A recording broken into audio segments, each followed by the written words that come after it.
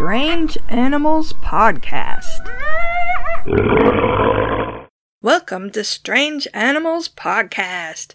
I'm your host, Kate Shaw. As we continue Invertebrate August, we've got a nicely themed episode this week, Velvet Invertebrates. Thanks to Simon and Rosie for their suggestions. First, let's talk about Rosie's suggestion, the red velvet mite.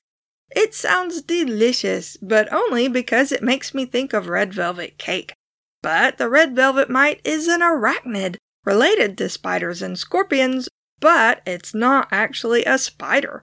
In English, the word mite, spelled M-I-T-E, means a tiny thing, and mites are tiny. Most are under a millimeter long. Scientists actually group mites into two kinds. Parasitic mites that are closely related to ticks, and velvet mites that are closely related to chiggers. Chiggers, my least favorite. All the many species of velvet mite and chigger are in the order Trombitiformes. You know what? Let's talk briefly about chiggers, because there's a lot of bad information about them out there. The chigger lives in vegetation, especially tall weeds and shrubs.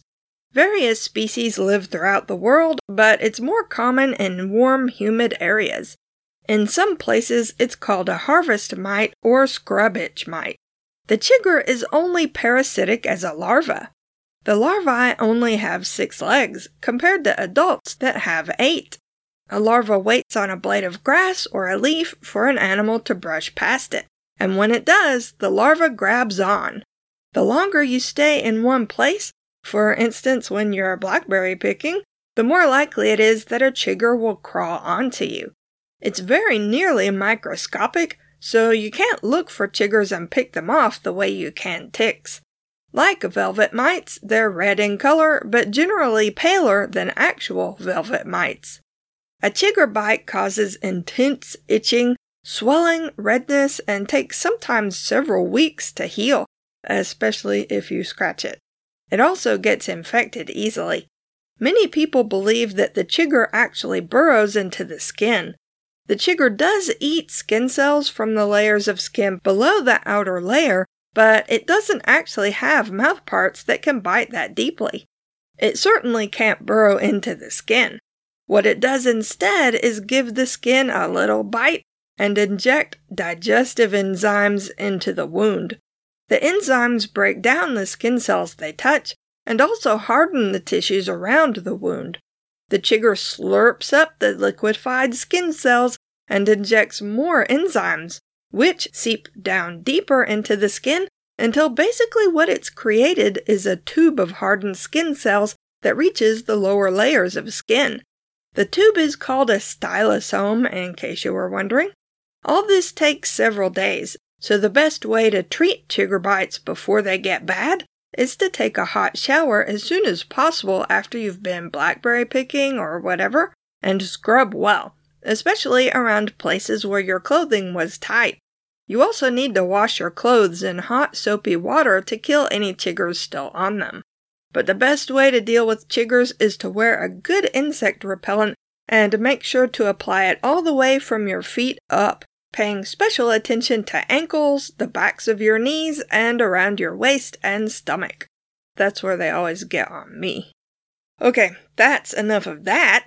Now let's talk about actual red velvet mites that don't bite and that you can see. The red velvet mite is covered with short, dense hair-like structures that may act as sensors to help the mite find its way around in the dark or underground. The hairs are orangey red, although some species may have white spots. Adults have 8 legs like spiders do, but each pair of legs grows from a different part of the cephalothorax instead of from the same place, like in spiders. Adult red velvet mites generally eat insect larvae and eggs, but the red velvet mite larvae are parasites, but not chigger-type parasites. They don't bother people or pets, and in fact, they only parasitize invertebrates like insects and spiders. A red velvet mite larva will grab onto certain types of insect, like grasshoppers or beetles, or some spiders like daddy longlegs. It rides around on the insect and sucks its hemolymph like eensy-beensy insect ticks. To attract a female, the male red velvet mite leaves droplets of sperm on twigs and grass in a little area and spins an intricate trail of silk leading to the droplets. The female examines the silk trail, and if she finds it well made, she'll gather up some of the sperm to fertilize her eggs. But if another male comes across the trail, he'll tear it up. The female lays her eggs in the soil. There are thousands of species of velvet mite throughout the world, with many more undoubtedly yet to be discovered. Most are teensy, but there are some bigger species called giant red velvet mites. There are actually 2 totally different mites called by that name. The first one lives in southwestern North America in dry areas and includes several species in the genus Dinothrombium. The adults eat ants and termites. Like other mites, people are most likely to see them walking around on outside walls or patios or deck railings, usually lots of them in one area and often after summer rain. That's why they're sometimes called rain bugs. But while most red velvet mites are just little moving red dots, the giant red velvet mite can grow up to 12 millimeters, which is almost half an inch long. In the mite world, that really is giant. The other species, called the giant red velvet mite, lives in parts of northern India in dry areas, Trombidium grandissimum, and it can grow up to 2 centimeters long, or over 3/4 of an inch. Like most other red velvet mites, it mostly lives underground and eats insect larvae, many of which are harmful to crops. So why are red velvet mites so red? Surely that would make them easier for predators to see. Well, the red velvet mite contains compounds that make them taste bad and may be toxic, so the bright red color advertises that to predators. The red velvet mite will curl its legs in to make itself smaller if it feels threatened, which is oddly sweet. Be safe, little mites. Next, let's learn about the velvet ant. It's not an ant at all, but a wasp, although wasps and ants are closely related. The female has no wings, although the male does, but the male doesn't have a stinger while the female does. Sometimes it's called the cow killer ant, because its sting is so painful that people think it could practically kill a cow. It can't kill a cow, or a person for that matter, but one species of velvet ant was scored for how painful its sting was, and it ranks right up there with bullet ants. Like the red velvet mite, there are thousands of species of velvet ant that live throughout the world. The females, and usually the males too, have plush-looking hairs, some species with orange or red hairs, some with other colors and patterns like black and white. In the case of the velvet ant, the bright coloration is to warn potential predators that this is a dangerous wasp, and they should steer clear. It's also a tough insect with a thick exoskeleton. The biggest species of velvet ant is the eastern velvet ant, which lives in the eastern United States, and I've actually seen these and they are really pretty. It can grow almost 2 centimeters long, or 3/4 of an inch, and is orangey red with a black stripe on its abdomen and black legs. If you remember way back to episode 28 about crawdads and cicadas, we talked briefly about a huge wasp called the cicada killer. The cicada killer can grow up to 2 inches long, or 5 centimeters, which is simply enormous when one gets into your house and you worry it's going to just move in and complain that the furniture is too small. Anyway, the cicada killer does something horrible to the cicada. The female stings a cicada, which paralyzes it but doesn't kill it. Then it carries the cicada to its burrow and lays an egg on it. When the egg hatches a day or 2 later, the larva eats the still-living cicada. Well, I bring this up because velvet ants do the same thing to cicada killers. Comeuppance in the insect world. The female velvet ant searches for cicada killer burrows, and when it finds one with a larva inside, Eating a cicada, it lays an egg on the larva.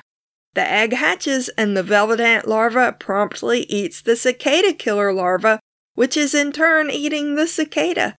This is a way different circle of life than they talked about in The Lion King. Next, let's talk about a different kind of invertebrate, the velvet worm.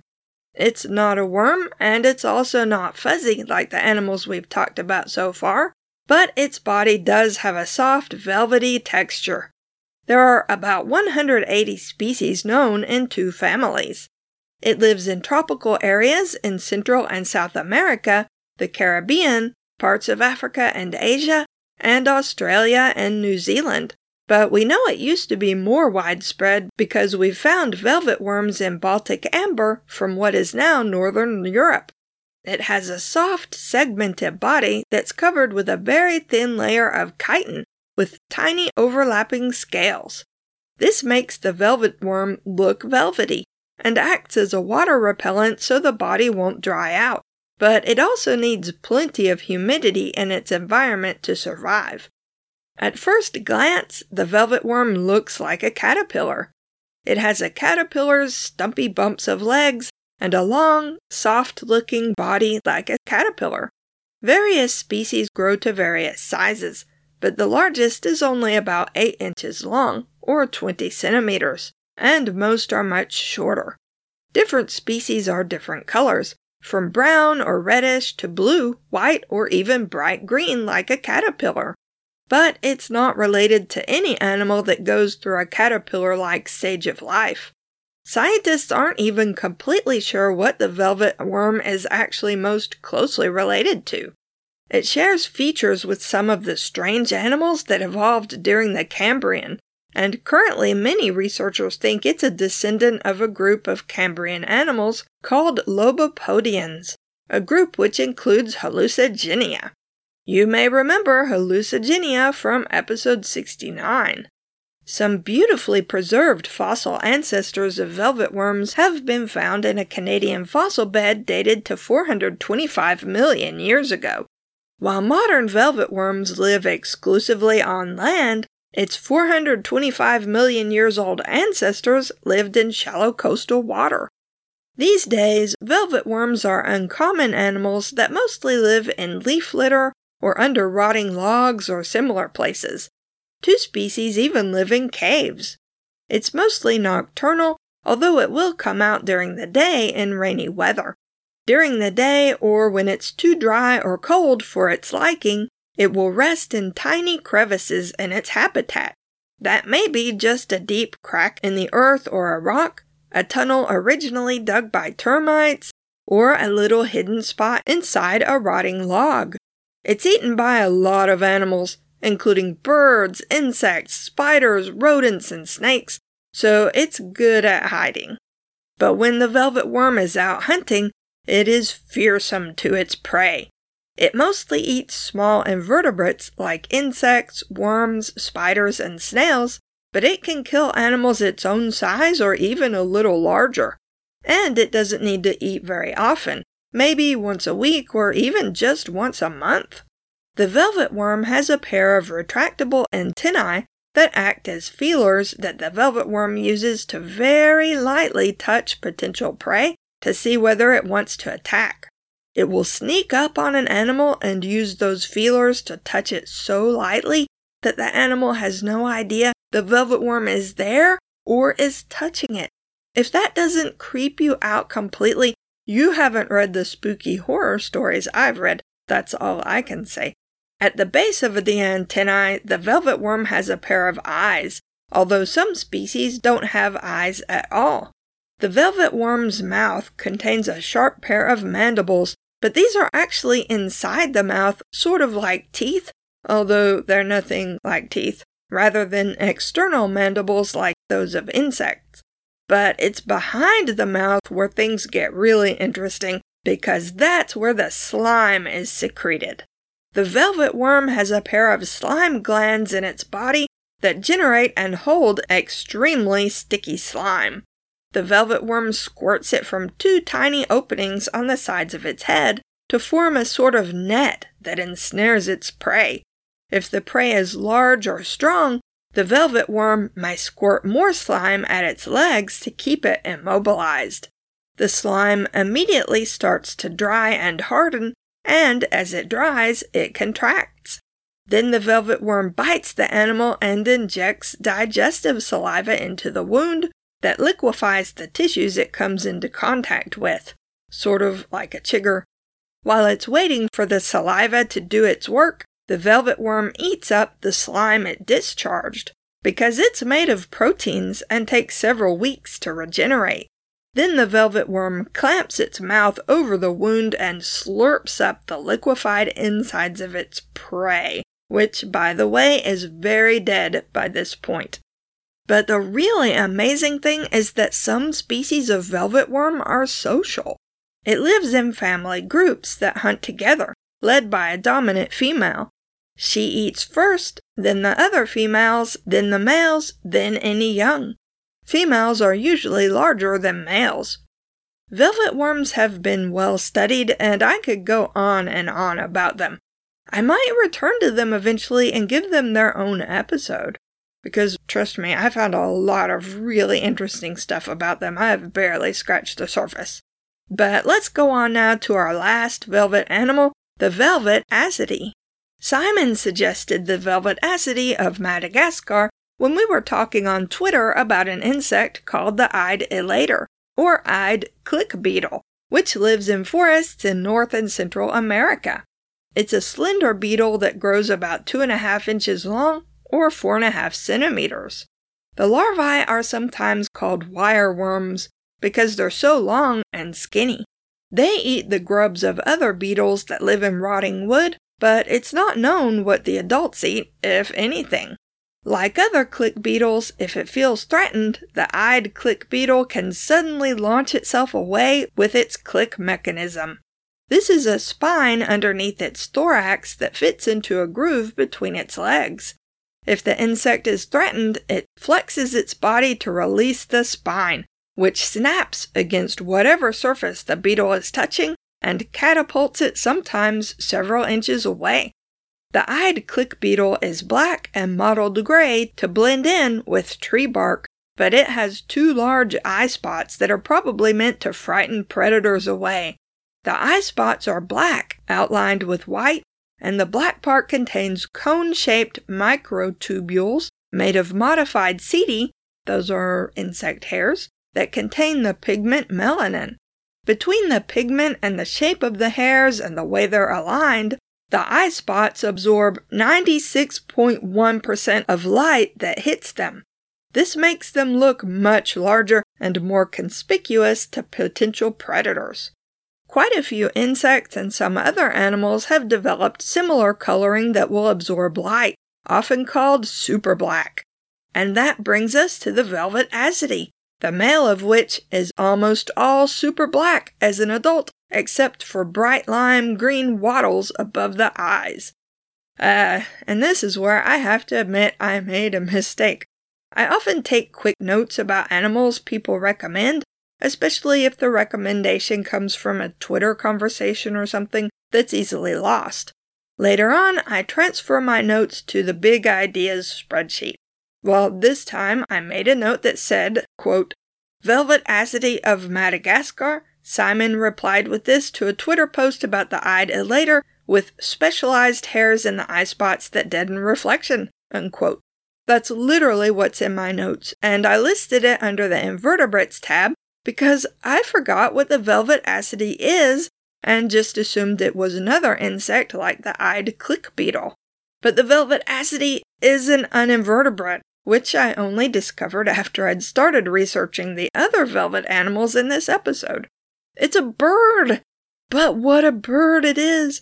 It's a little round bird with a very short tail, short wings, and amazing coloration. While the female is a streaky olive color, the male's breeding plumage is striking. I really want to see one of these guys. The super black coloring of the male velvet ascidy deadens reflections and makes its green eyebrows look even brighter, which attracts females. The velvet ascidy lives in the rainforests of Madagascar and mostly eats fruit. but it will also eat nectar and some insects.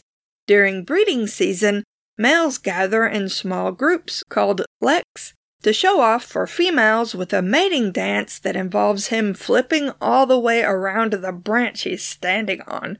The female weaves a pear-shaped nest that hangs from a branch and is camouflaged because she uses materials like strips of bark, leaves, and moss to make it. She also takes care of the eggs and chicks by herself. All the male does is show off, but you can hardly blame him. If you've got it, flaunt it, Velvetacity. You can find Strange Animals Podcast online at strangeanimalspodcast.blueberry.net.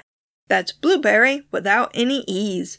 If you have questions, comments, or suggestions for future episodes, email us at strangeanimalspodcast@gmail.com.